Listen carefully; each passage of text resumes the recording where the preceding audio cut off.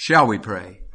Father in heaven, we thank you for your love, a love that was so great that you gave us Jesus.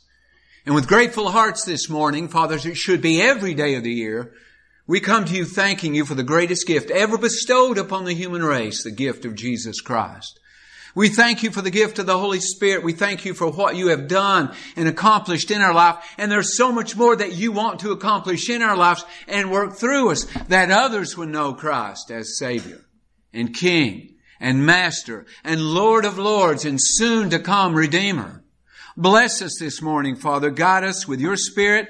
May Christ be uplifted. May He be seen. And may He be exemplified in our life this week as we touch others.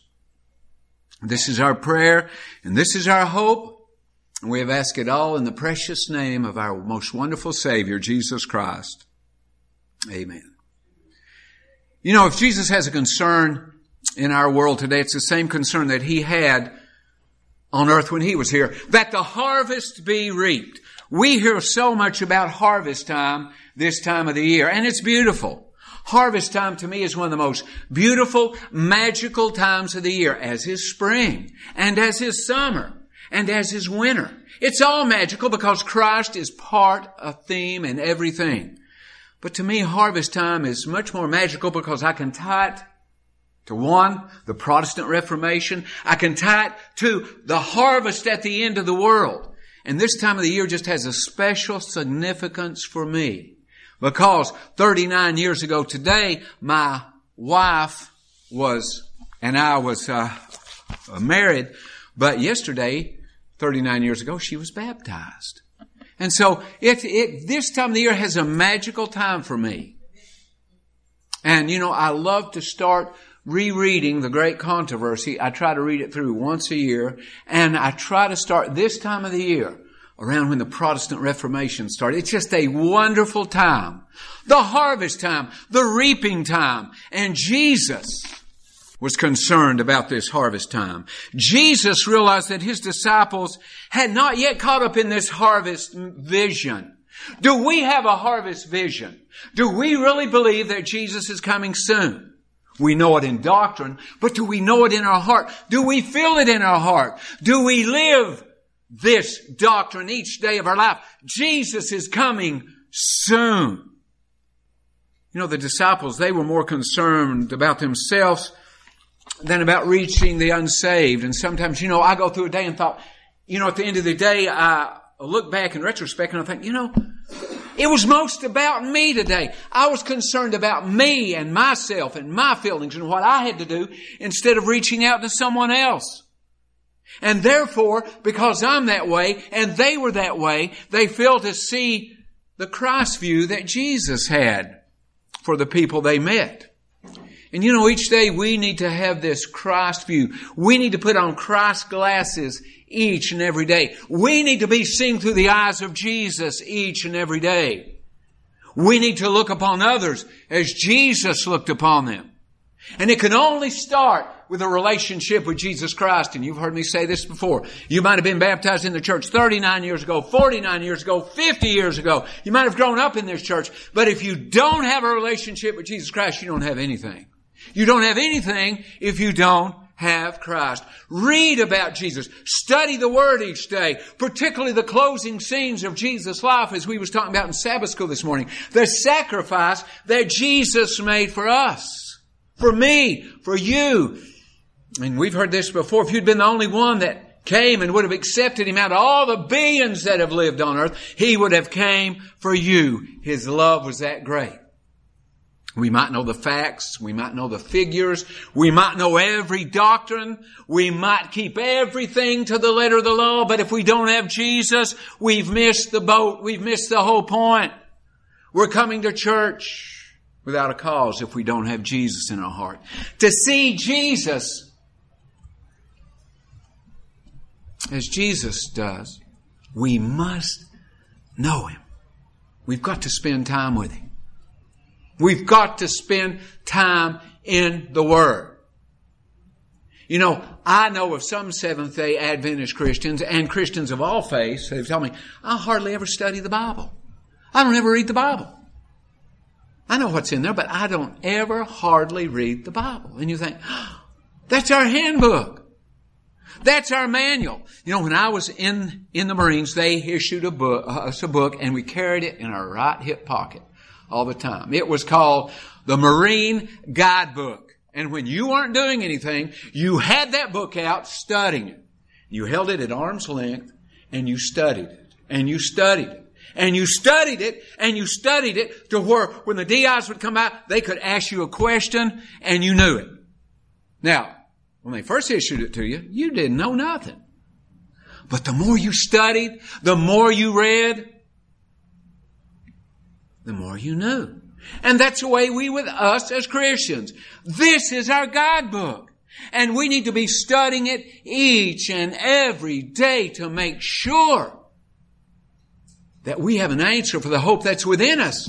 If anybody asks us the reason for the hope we have, Jesus is coming soon. You know, I read from Amazing Facts. I got a letter from them last week, and it was telling how the Vatican had issued a stamp that had Martin Luther on it. It's getting closer and closer and closer and closer and closer and closer to where it's going to mesh. Wow. We need to be studying the Word. And along with studying the Word, we need to be praying. We need to be known as people of prayer. Prayer. Do we really spend time in prayer? How long did you spend in time prayer this morning? Listen to this. Testimonies to ministers and gospel workers. If we are engaged in earnest work, I mean work that's really true, work that is sincere for souls, working according to our several abilities, God gives us each different talents. I can't play a radio. Some people can play other instruments. I played the drums in high school, and what good's drums in a church? I don't particularly care for them in a church. Working according to our several abilities that God manifests Himself to us and gives us grace for grace. Listen, a working church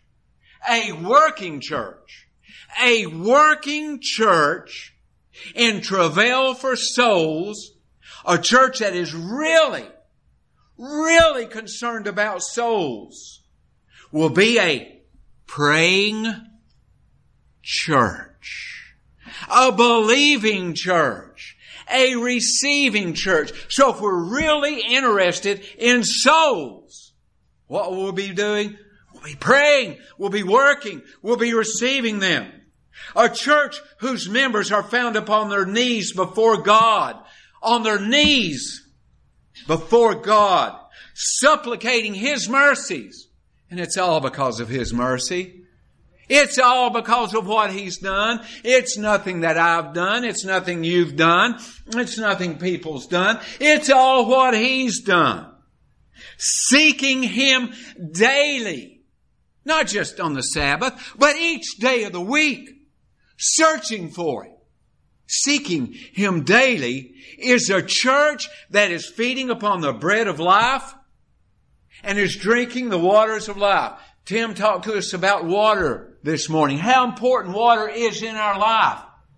And how it cleanses us from within and without. And the water of life. Who is the water of life? Jesus. He cleanses us. The promise, whatsoever you shall ask the Father in my name, He will give it to you, will be verified in them. Oh, we have so much power. We have so much. And so little time. And then, after we spend time with Him in prayer and Bible study, then it's time to take these baskets out and share them with other people. And people in the week, talk to them about Christ. Invite them to church.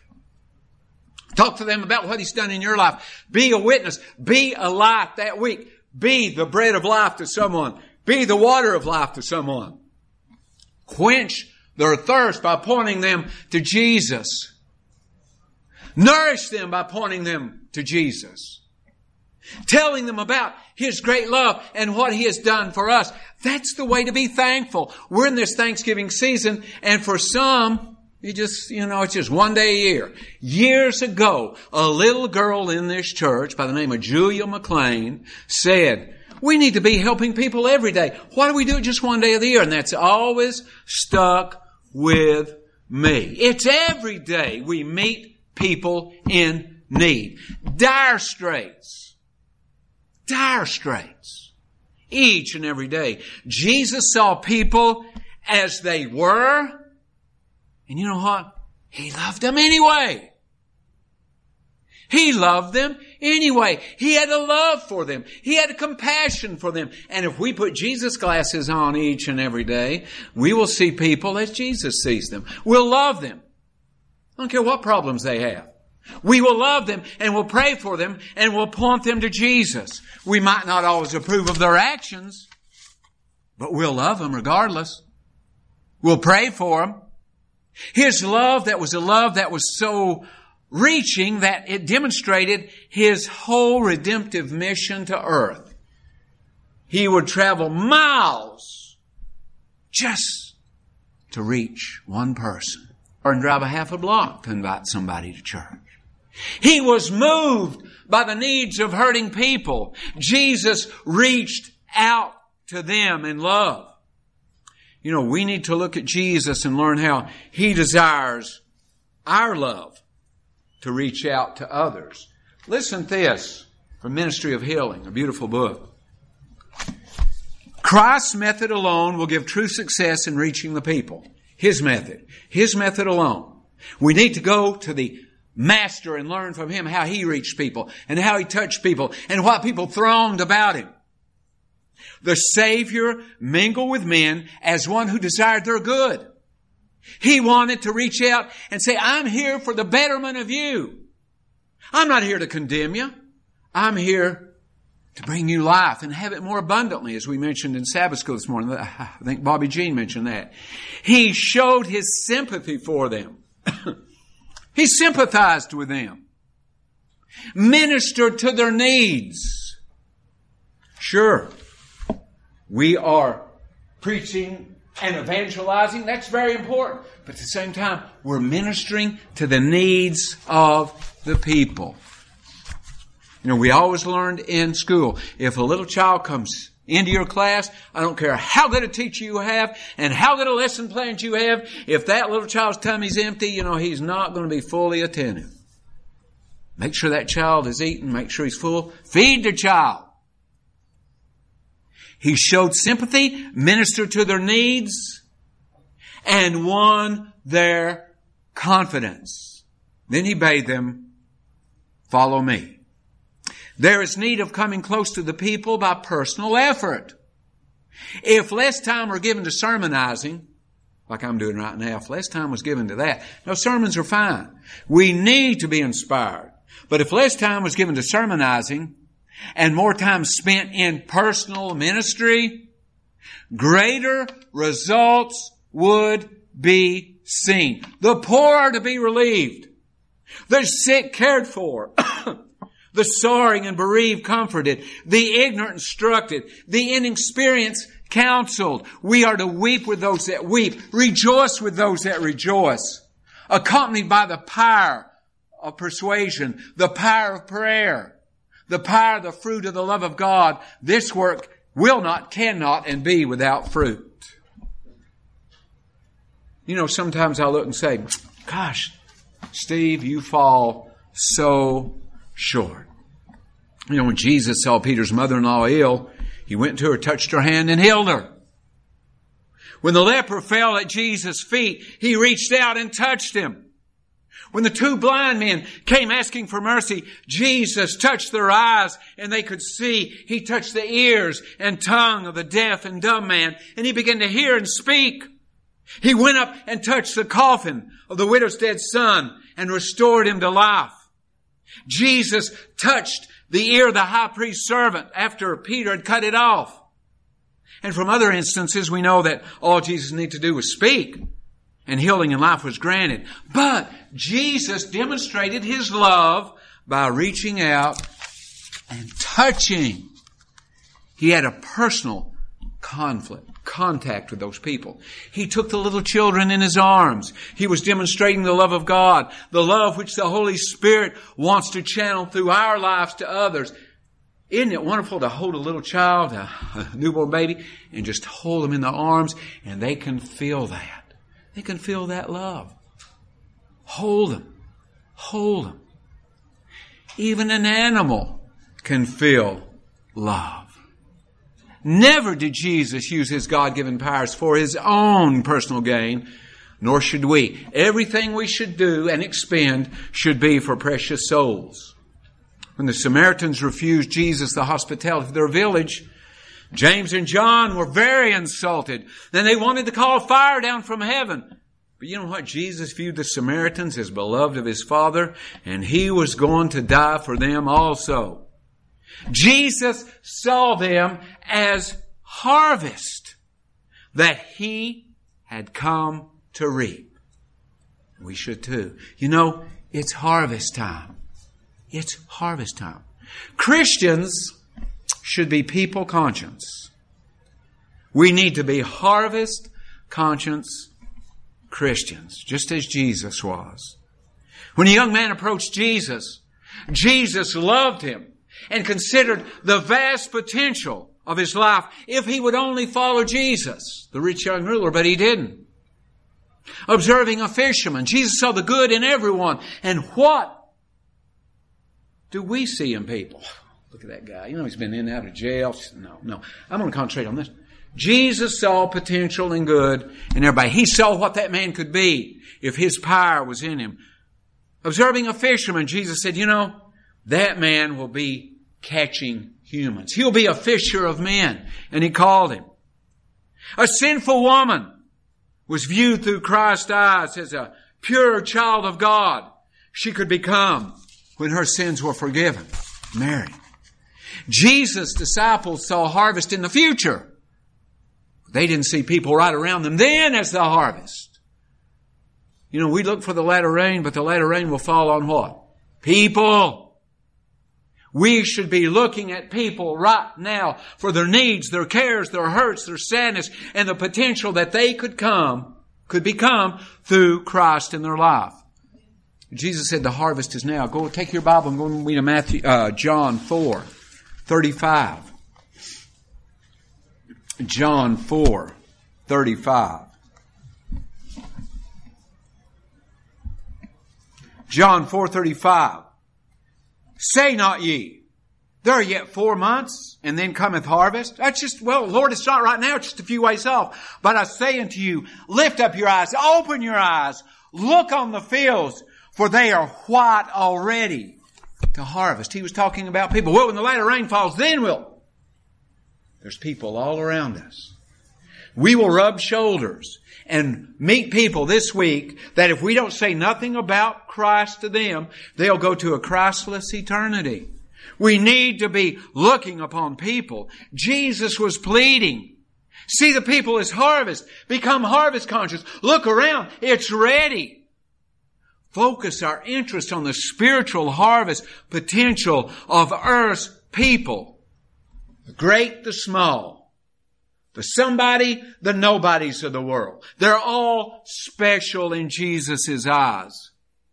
And Jesus said 3 things to us about the harvest. 1, catch the vision of people as harvest. People as harvest. As we go through each day, go with our eyes open.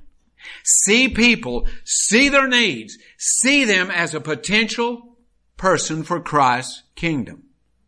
The Samaritan people whom Jesus pointed out, the disciples, were unknown to them. The disciples didn't know their names or much about them, but Jesus said they were part of the harvest, even though James and John was wanting to bring fire down from heaven on them. Too many times we're too quick to judge people. As you see people who need Jesus, and they're all around us, see them as they can be in Christ. Well, he's just an alcoholic. He's on drugs. He's been married 7 times. She's a prostitute. The Lord can use them to glorify His name. Remember, the first shall be last and the what? Last shall be first. Don't pass by anybody. There was an old Marine told me, he said, the men that I fought with in World War II, he said, I don't care if they were somebody or nobody right now. He said, they still have my respect. And Jesus said to honor and respect all people. They're part of the harvest. As we see people who need Jesus, see them as they can be in Christ. See that what they can mean to the cause of Christ. They might be one of the greatest proclaimers of the three angels' message. You know what? What would you think of a man that had had people killed? And this man had been in and out of jail most of his life. And he had had Christian people brutalized, torn from their families. Well, I wouldn't give that man air in the jug. The Apostle Paul is that man. Look what God could do through him. So you don't think he can still do miracles? He can work through somebody that even we don't have confidence in. C.D. Brooks, I heard him say one time, he said, I baptized people that I didn't even have confidence in. But he said, the Lord used them mightily as mightily Christians. See them as people who Christ loved so much that He was willing to give everything to them, even His life. Love them and pray for these people. Pray for the people we meet. Pray for the people we come into contact with. Jesus also said that we should be praying for this harvest. Pray for everyone we see, meet, or have contact with. Pray for them each and every day. Pray for those who serve us in business, in everyday living, or those we travel and meet. Pray for children at play. We should be praying for the youth of our church each and every day, as we should be praying for each member of our church each and every day and their families. Don't ever give up on praying. Pray. Like Charles Brooks said, hey, I baptized people that I didn't have confidence in, but continue to pray for them. The harvest immediately before us should always remind us of the harvest beyond. When we see a telecast of strife or trouble in the world, or in foreign lands or in America, we should pray for this situation. Are we praying for our leaders? They desperately need our prayers. Whether local, state, national, world, they need our prayers. We see pictures of starving children, innocent victims of war. We need to pray for them and put our prayers into action by supporting those that are helping feed these people, families. Be harvest conscious each and every day of our life. And be a world Christian. Have a world vision. Be a world intercessor. Let our love be as extensive as God's. He loves the world. Will we love the world any less? We should be praying for the world each and every day. Let the Holy Spirit pour God's love through you as we pray for all people. Love people. And if we can't, we need to get back to Jesus on our knees. Even a 2-word prayer. Bless America. Bless Africa, the continent. Bless India. Bless these countries. Could be valid and powerful if it arises from a loving heart that longs to express Christ's love and compassion to others. Pray for our missionaries. Pray. Pray that others will catch this harvest vision, as Bob read earlier. Though you might not expect to have done so, Jesus did not tell His disciples to look at the harvest and immediately go out there and get busy. He first told them to pray, as we should be praying also.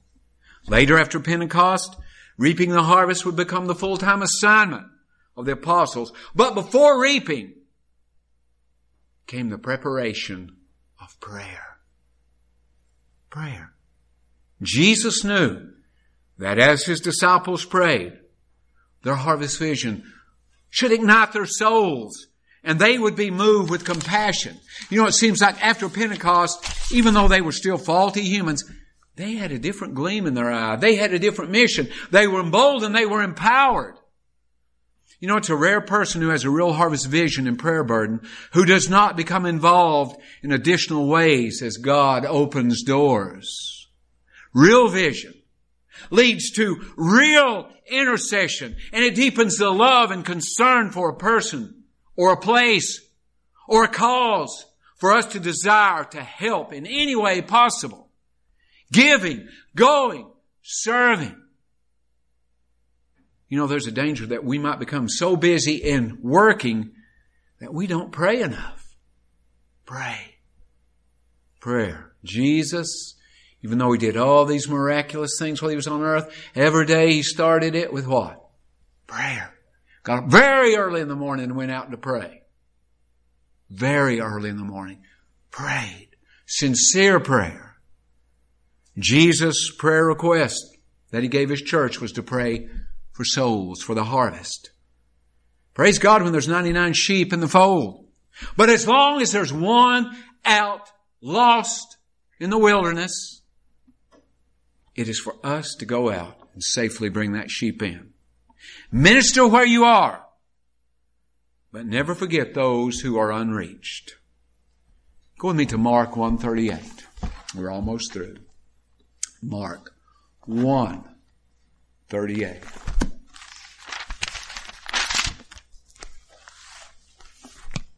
And He said, let us go into the next town, that I may preach there also.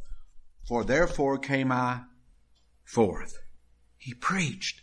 Let's go. Let's continually go out. Let's don't sit back. Let's move forward and go out. Once we see the world through Jesus' eyes, once we have this prayer harvest for the harvest of the world, that will be one of our main priorities of intercession. Us praying for the salvation of others. Us praying for precious souls. Father, we know that the harvest is great now. The fields are white unto harvest. And help us to see these precious people as those that you long to gather and garner into your kingdom. Bless us today, Father. Bless this church. Help us to be a vision-oriented, a mission-oriented, a prayer church, a reaching church, an outreaching church. That precious souls will know Christ and His love and have eternal life with Him. This is our prayer and this is our hope. And as always, we've asked it in the most wonderful name of them all, the name of Jesus. Amen.